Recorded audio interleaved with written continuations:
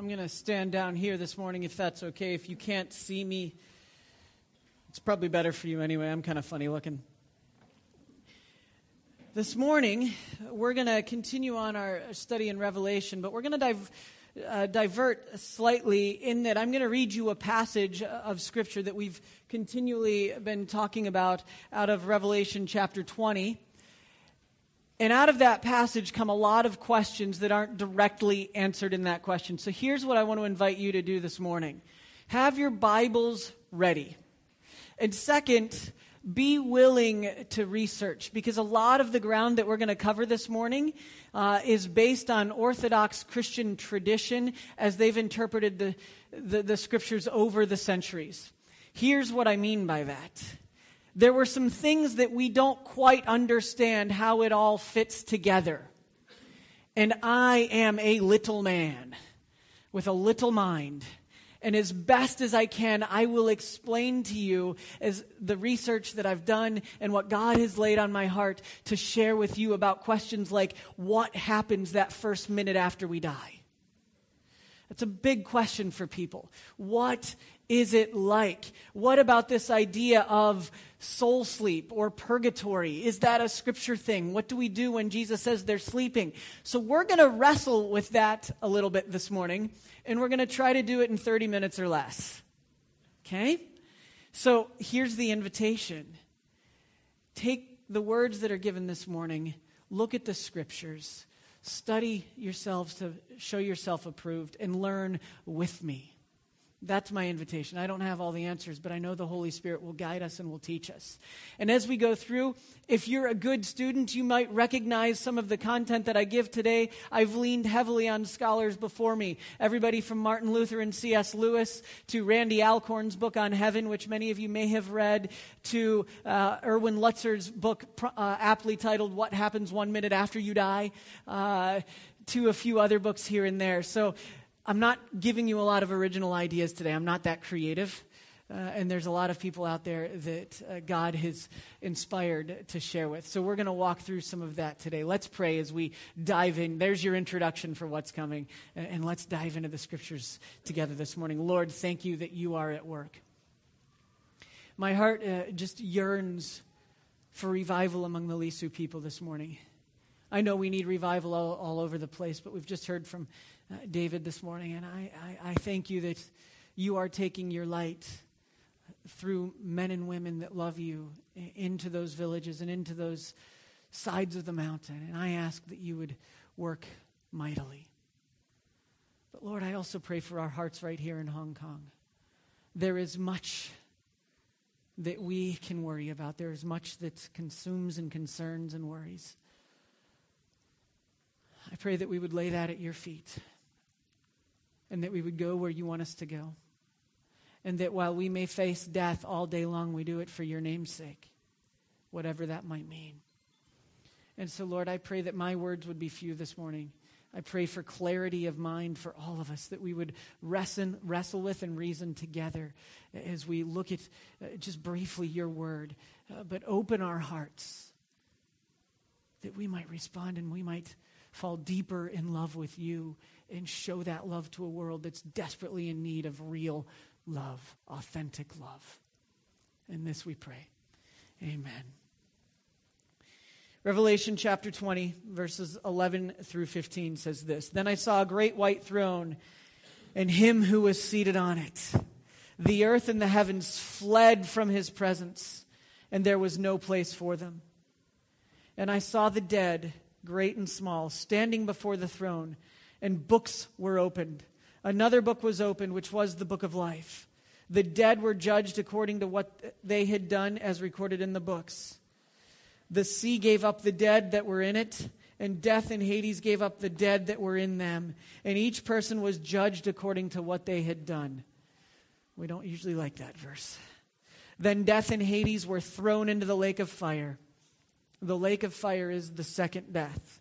Hence, what is the first death? And we'll try to look at that a little bit. Anyone whose name was not found written in the book of life was thrown into the lake of fire. Last week, we wrestled with the fuller content of this passage and the reality of hell. Hell being real, hell being a place of suffering and torment, hell being a place where those that have chosen not to believe on Jesus Christ as their Lord and Savior are condemned to.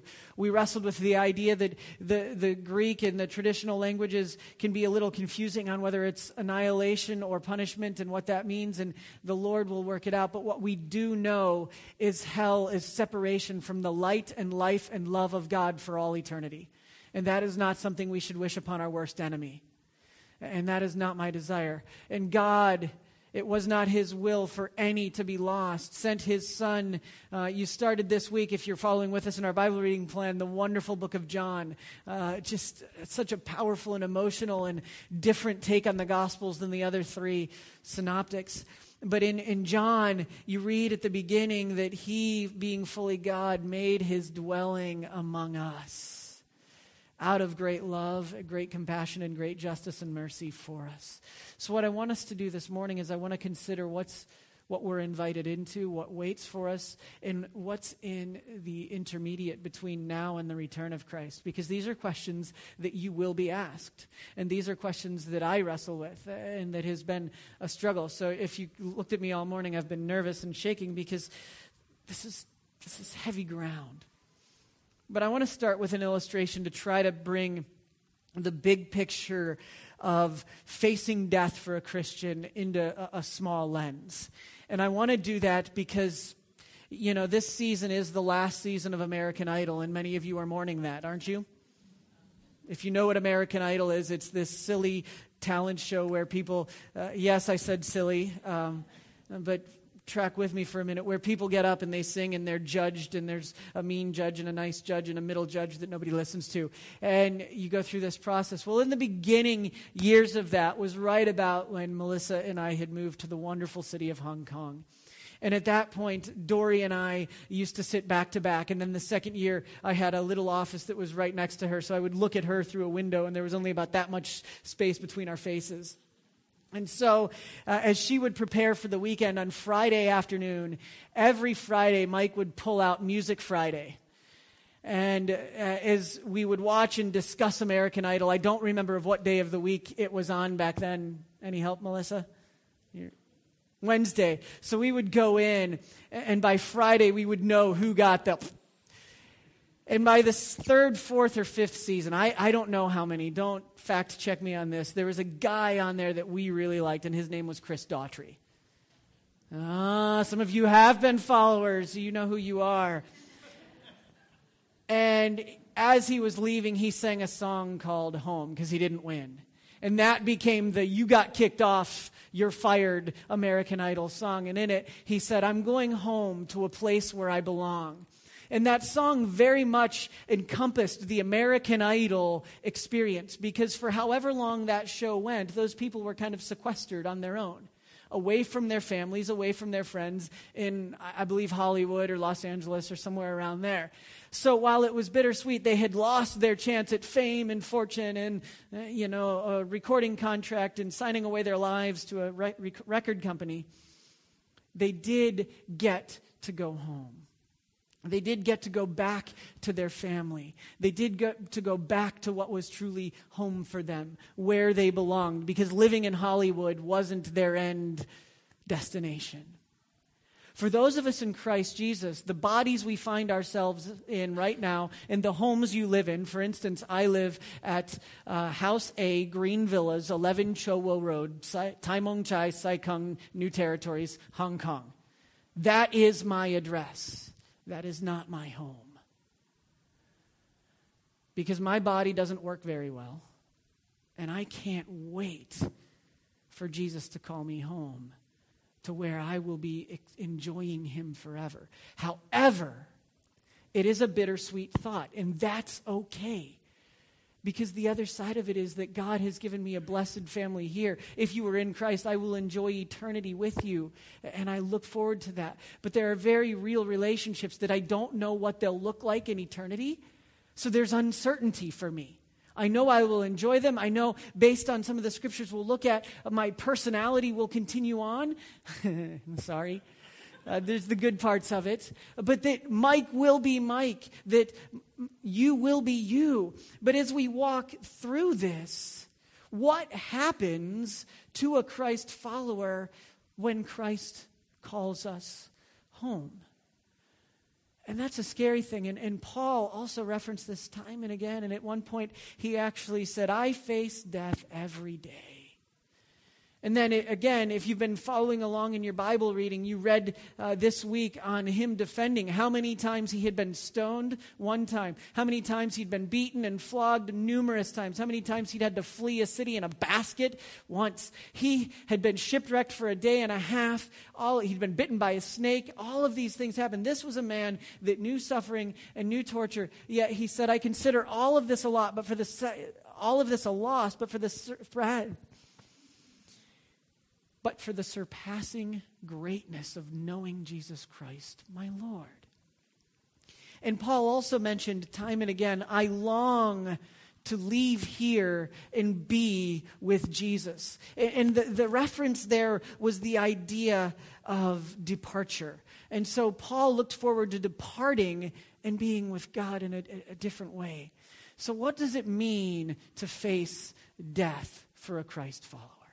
We know Paul didn't fear it, and whoever wrote Hebrews understood that teaching and gave us this, because the fear of death is eliminated for those in Christ. Why?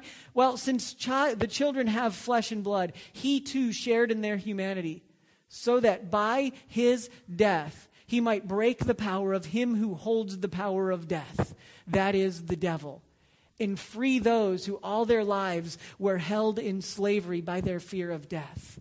Because of who Jesus Christ is, we have no reason to fear death any longer if we have called on the name of Jesus as our Lord and Savior. That deserves an amen. Good try. Well done. That's good. Those of you that said it, thank you for not leaving me hanging. What does that look like in reality? That looks like this lit candle right here.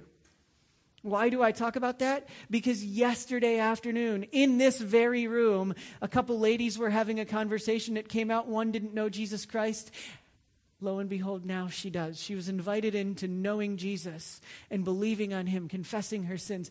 She has been forgiven. She has been redeemed. And she will spend eternity in glory with Jesus. That deserves an amen and an applause, does it not? We do not fear death any longer in Christ. That is at the heart of the gospel message. And it's important for us to remember that. We may not understand how everything works, but death has already been conquered. Its sting has been taken away by Jesus Christ. We couldn't conquer it. We couldn't fix ourselves. Jesus has done that for us. And so in our journey home, we understand that it is not a fearful journey for us in Christ. Remember that. It is not a fearful journey for those in Christ. It also means a departure. At the moment of when Jesus was on the top of the hill and he brought along a couple of disciples, you can find out more about this story in Luke chapter 9. But he's up there and two men, Moses and Elijah, appeared in glorious splendor talking with Jesus. And they spoke about his departure from the physical earth that he was living on in a human body, which he was about to bring fulfillment at Jerusalem. This is right before he was crucified, dead, buried, and raised victoriously over sin and death once for all. Now, this gives us this picture that death signifies a departure from this life. And I want to flesh out a couple of things as best I can and give you some context. Think about back, if you're reading the Bible with us this year, you've read through the story of Moses, and you're reading through him giving the laws now, but just as Moses, this is Erwin Lutzer's words, just as Moses led his people out of slavery, now Christ has passed through his own Red Sea, routing the enemies and preparing to lead his people to the promised land. His exodus is proof that he can safely conduct us all the way from earth to heaven. Neither is it then fearful for us to make our final exodus, for we are following the leader, who has gone on ahead. Remember, Jesus says, I am going on ahead to prepare a place for you, and we'll come to that. He's gone on ahead to prepare for us to depart. When the curtain parts, we shall not only find him on the other side, but discover he is the one who led us there in the first place. We don't have to be afraid. Our departure means life. It means healing. I was talking with Christy Leitz before the service, and she said the only other time she had come in contact with me was when my family was suffering loss last summer, and I was preparing to head back to be with my family. And while we mourn the loss of Dad, Melissa's dad, we celebrate that he is with Jesus. And I have no question in my mind that that's where he is. We weren't excited about the road that he suffered through, but we know God has him. So as we walk through that, it brings up an interesting question that I want to talk about, and it's kind of a side note, but it's one that you're often brought to, or if a non-Christian is asking you, well, doesn't the Bible say that Jesus went down and preached to the condemned? Yes, it does. That would be 1 Peter chapter 3, verse 19, looking at, in context, judgment for all, and a few other things. But in 1 Peter 3:19, after being made alive, referring to Jesus Christ, he went and made proclamation to the imprisoned spirits. Some of your Bibles say there that he preached to the spirits. Now, this has lent itself for centuries to all sorts of questions. One, what does it mean he made a proclamation or he preached to the saints? Or not to the saints, it was not saints, to the imprisoned. Well, the next question then becomes, who were the imprisoned? And so as I've been reading and as I've been trying to study this, what does this mean? If you know the Apostles' Creed, this verse is at the heart of when it says he descended into hell and on the third day he rose again.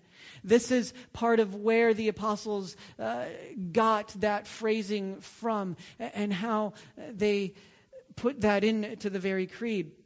So what I want to do is I want to ask, well, how have we in Christianity understood that throughout the history of the church? And so there's 5 main interpretations that I want to give you. These are not mine. These are Church History 101 that we have believed, and that I will tell you which I believe to be the most accurate. And if it makes you feel better, I asked my daddy and he agreed. Just, trying to lighten the mood as we face death together. The 5 main interpretations, R.C. Sproul spreads it out this way. He says first, interpretation number 1, the spirits in prison are the people to whom Christ preached during his earthly ministry, for his work involved proclaiming liberty to the captives. You would find that in Luke 4:16 through 21. Explanation number 2 might be that Christ, by the Holy Spirit, preached through Noah. That's 2 Peter 2:5. Peter loved to talk about Noah. He did it repeatedly. To the people before the flood, Genesis 6 through 8, Noah called them to repentance, but they disobeyed and are now imprisoned. The point of Peter's argument would then be that as God vindicated Noah, then by sending the judgment Noah proclaimed, he will vindicate Christians when he judges the world according to the Christian proclamation. Okay, a lot of vindication in there. Closer, I think. Point number 3, or opinion number 3 that's gone through church history, Christ preached in the short interval between his death and resurrection during a descent into hell. Now, we know Christ suffered. Lord, Lord, why have you forsaken me? That is very real anguish, suffering, and despair. Don't discount that of the very humanity and the very reality of what Jesus was facing for you and I. That was tremendous. Forsake. Why have you forgotten me? Why have you cast me aside? And he's saying that to his Father. Imagine your child saying that to you. It would just be heartbreaking. But that's what that descent into hell gives us a picture of what it might be like. It is said that Christ announced his victory to the spirits of Noah's wicked contemporaries confined in the realm of the dead. Points 3, 4, and 5 are all going to sound quite similar, just with slightly different attention points. The fourth one, a similar idea, is that during the same interval, Christ proclaimed his victory to fallen angels. often identified with the sons of God of Genesis 6:2 and verse 4, and also in Job 1 and 2, in their place of confinement. So Jesus again going into a lost people and saying, look at what you gave up on. Look at who you missed out on. Letting them see again what they'd missed. Now that's a hard truth, but yet wouldn't the absolute epitome of suffering being able to see what we have lost by choosing to go our own way and seeing the glory of God just out of our reach because we said he doesn't exist, or because we said he's not real, or we don't need him, we have all we need? And the final interpretation of Jesus preaching to the imprisoned is Christ proclaimed his victory to fallen angels after the resurrection at the time of his ascension into heaven. Now, I cannot stand up here and with a clear conscience, my biblical language's strength isn't good enough that I can go and I can say with any authority, any of the last three are the exact right interpretation. Because this much I have learned in my spiritual journey, where there are 3 options or 5 options that man has come up with, God is working in a whole different box. And it might look completely different. But this is what I am quite comfortable of and quite confident in sharing with you. The point of the interpretations is that just as Jesus was vindicated, victorious over sin once for all, so will all Christians be vindicated and redeemed once for all. Okay? What does it mean that he went down and he proclaimed? I believe it meant the subject of who he went to, either the fallen angels, the people of Noahic time, or the people that didn't respond to his word that had walked the earth in that very time of his death and resurrection. In any case, they had to face what they had rejected. And they had to look at it. And they had to deal with the suffering of the majesty that they were leaving behind, and that there was no redemption for them. It's not easy to wrestle with that. When it says that the truth was proclaimed, that Jesus proclaimed to them, it doesn't give us any indication, and throughout the rest of Scripture, there's no indication that they got to respond, that they got to change their state, moving from one state of condemnation into a state of redemption. Throughout the Scriptures, that seems to happen here on earth while you are in physical bodies, not after that.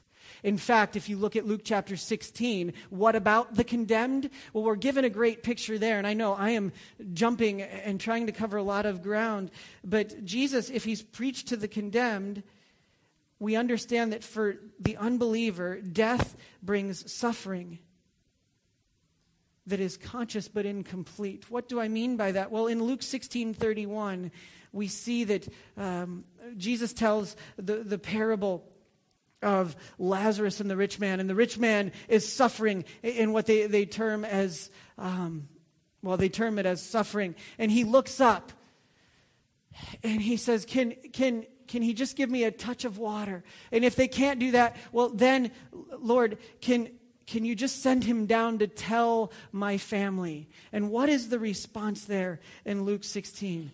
If they weren't convinced already, they won't be convinced now. And the whole thing doesn't give any hope that the rich man thought he could somehow bridge the gap moving from death to life after he had already passed away. That's a difficult passage. It's a difficult thing for us to wrestle with. Again, R.C. Sproul says it like this, and his words are a little more clear than mine. He says, mankind's probation ends at death. Our ultimate destiny is decided when we die. There is no hope of a second chance of repentance after death. For as there is no place of purging such as purgatory to improve our future condition. We can't give money or extra prayers for those that have already died, is what he's saying. For the believer, death is immediate emancipation from the conflict and turmoil of this life as we enter into our state of blessedness. For the unbeliever, it is the beginning of suffering for eternity. And that's a difficult thing. The unbeliever faces separation from God. the unbeliever faces reality that the majesty of Jesus was before them and presented to them, and they chose not to respond. And the believer sees Jesus and is brought into the fold. So then the question becomes, well, what about those that Jesus says are sleeping? Twice, he refers to those that have passed away as sleeping. And that has brought out not only the idea of purgatory, where your souls are in a place of penance for a while, and if enough happens, you might be then moved into a heavenly state, but also the idea of soul sleep. Well, while you're in a holding pattern, that time is no longer present between now and the return of Christ. So you're just sort of in an interstellar oblivion. You're not conscious. But that seems unrealistic with how Jesus taught and what we see. Because we want to talk about the intermediate state. And that's this question. That's what we're talking about now. This idea of, okay, when we die, Jesus looked at the convicted criminal next to him on the cross, and he said, what? Today you will be with me in glory. Okay? So we've got that, but yet we know that he has not yet returned and resurrected the bodies of all those who have followed him, correct? So this gets a little confusing. So what I want to try to do is, again, I want to try to give an example from the very physical world and then try to open it up as best I can. Many of you know I grew up a tennis player. And in the early years, I was learning. So I was put in a class called the intermediate class. Now, that was not the end goal. The end goal for me was not to be in the intermediate class. The end goal for me was to be on television playing tennis. Making it to the super advanced, the elite class. The goal was not to stay where I was then. Even now, I still want to improve my tennis. One, because I'm getting old and I'm starting to put on some weight, and so I need to burn that off. But two, I know I can continually improve. I know this isn't the best I can be as a tennis player.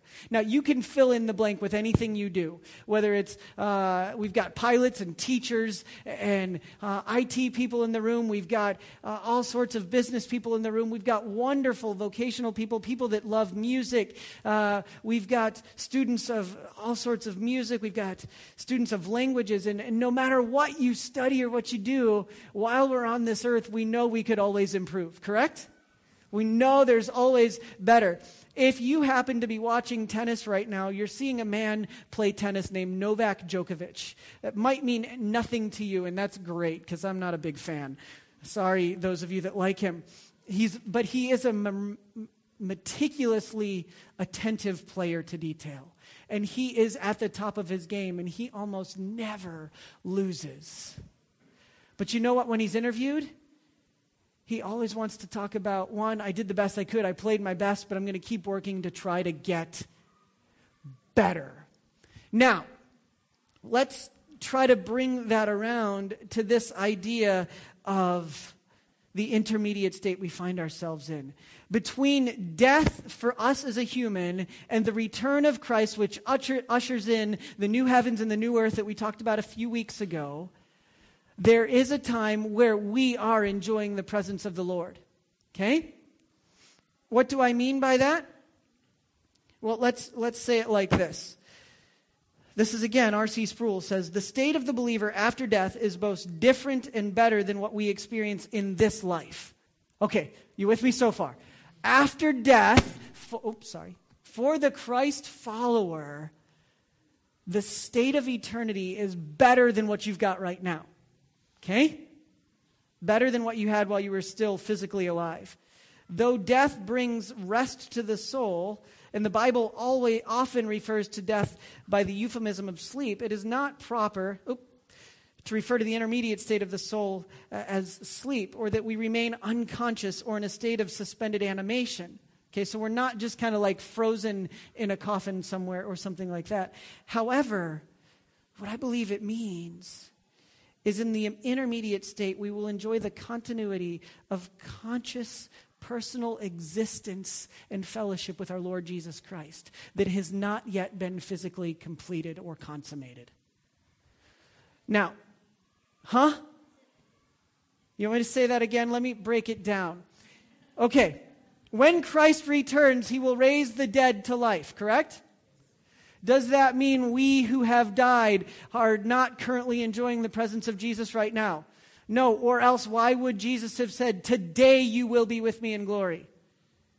It gets confusing. And if you want to argue, there is some ways you can change the grammar in the Greek, which doesn't seem consistent with anything written there.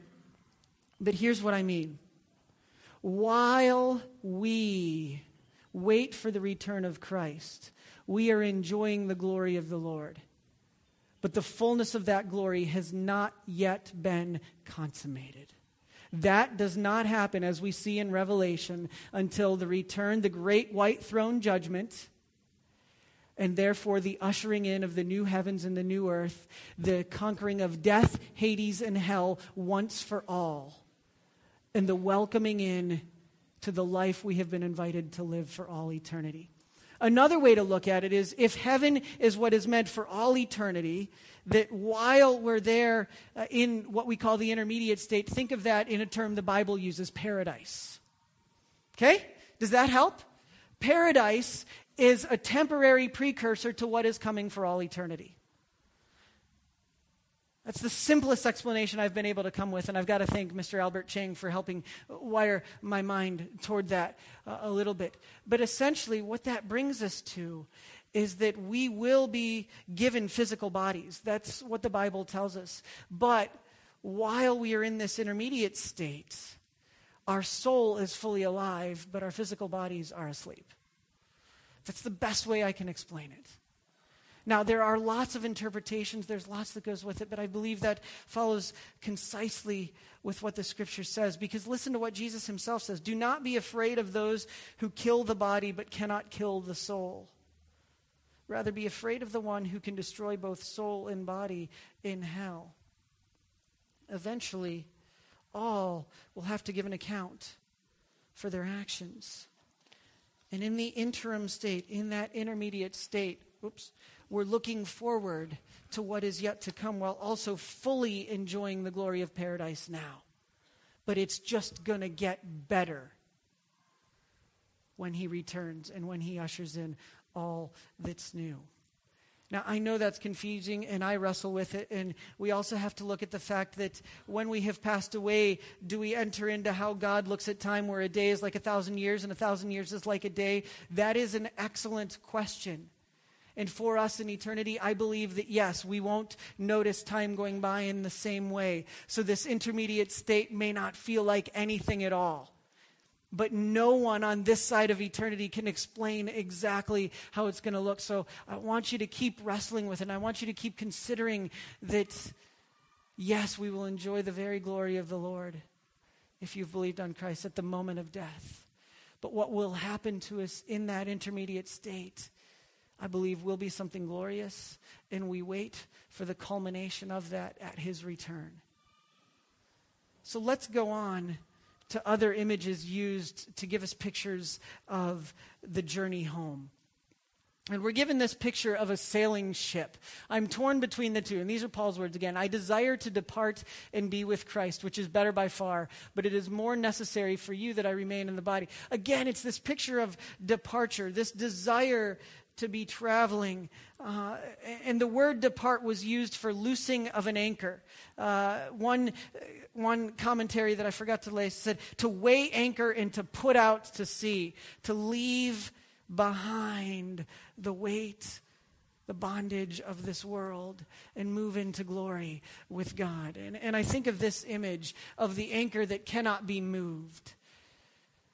And that's a powerful one for me, because in this body, if I put my reason and my hope all in myself, I will be disappointing not only myself, but those around me. But the thing is, we are taught very clearly that our anchor holds. We have this hope as an anchor for the soul, firm and secure. It enters the inner sanctuary behind the curtain, referring to the Holy of Holies, where our forerunner, Jesus, one who has gone before us, has entered on our behalf. Remember that. He did this on our behalf. He did this for us, for the glory of God. God sent him to carry out a mission, and he did it that we might be redeemed. He has become a high priest forever in the order of Melchizedek. We sing a wonderful song that goes like this: on Christ the solid rock I stand. Fill in the blank, what comes next? All other ground is sinking sand. Our rock, our very foundation is on Jesus Christ, who cannot be moved. And it is in him we find all of our life, we find all of our meaning, all of our purpose, and we find that he cannot be moved. He has already conquered the storms of life. And he says, rest in me, because mine is the anchor that holds. We have an anchor of the soul, a hope that is both sure and steadfast. What does that mean? It means we don't cast our anchor on anything within ourselves. We seek our security neither in feelings nor experiences. We seek our security in Jesus Christ, our Lord and Savior. So then, as we finish up for today, I want you to look at one more point, and then we close. But not so long ago, I was given a new ID card. You know what's different about this identification card? There we go. Anybody that hasn't lived here their whole lives knows it. It says permanent. You know what that means? Yeah, it happened a few years ago, but yeah, I am very excited about it, and it's great. It means you can't get rid of me. And I love that. But my permanent resident, I don't have to live in America, which right now seems like a really good thing. But permanent residency means that I don't need special permission to live here for just a time and get a visa and get stamped and wonder every time if it's going to come through. It came through. I keep paying my taxes and they're going to let me stay. However, Hong Kong is not my permanent home. My permanent residency is not on that slide. There we go. Jesus said this, in my Father's house. Oh, I learned a different version. My Father's house has many rooms. If that were not so, would I have told you that I am going there to prepare a place for you? And if I go and prepare a place for you, I will come back and take you to be with me, that you may also be where I am. Isn't that what we long for? To be where he is? Isn't that what we're excited about, to be with him? I don't know what my mansion is going to look like. You know what I think my mansion might look like? That. Because the Bible teaches us that our fleshly bodies are like a tent, and I think that's pretty awesome because I love living in a tent. But that's not permanent. Permanence happened right there. When Jesus paid the price for our sins, and he invited all who would believe on him to be freed from sin and death once for all. What will the intermediate state look like? I don't know exactly. I don't believe soul sleep is a real thing, and I don't believe purgatory is how it works. I do, however, believe that we are going to enjoy the very presence of Christ from the moment we take our last breath for all eternity for those in Christ Jesus. The best way I can close to finish that is by an illustration Erwin Lutzer gives. And he talks about a friend of his, Donald Gray Barnhouse, on the way home from the funeral of his first wife, was trying to think of some way of comforting his children. Just then, a huge moving van passed by their car, and its shadow swept over them. Instantly, Barnhouse asked, "Children, would you rather be run over by a truck or its shadow?" The children replied, "Of course, we'd prefer the shadow."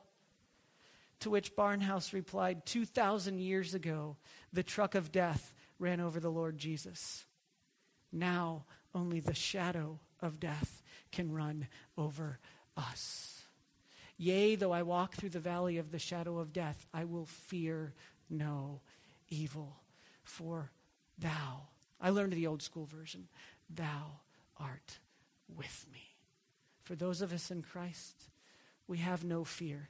There are questions that are myriad, and I'm sure I probably raised more as we've gone on this morning. But as we respond and as we take our offering this morning, I pray that, one, you would be sure of who you are in Christ Jesus. Two, that you would be sure you are doing everything you can to be salt and light to those around you, whether you think they deserve it or not. So let's pray, and I'll call the worship team forward as we prepare for the offering. Lord, the reality of the cross and your victory over death once for all puts us in a place where we can say with all certainty, our lives are hid in you and our destiny is secure. Please let us be salt and light to those that have not yet come to that place. Father, forgive me if I've taken liberties with your word that weren't meant to be taken. But I pray that we would begin to understand the joyful anticipation of eternity with you, while we might not understand exactly how the pieces are going to fit together. God, I pray that your words would burn within us and that mine would fall by the wayside. But most importantly, may our anchor be found only in you. May we be overwhelmed by your greatness and your majesty. And now as we give our tithes and offerings, would you be pleased with our worship of giving back what you have given to us?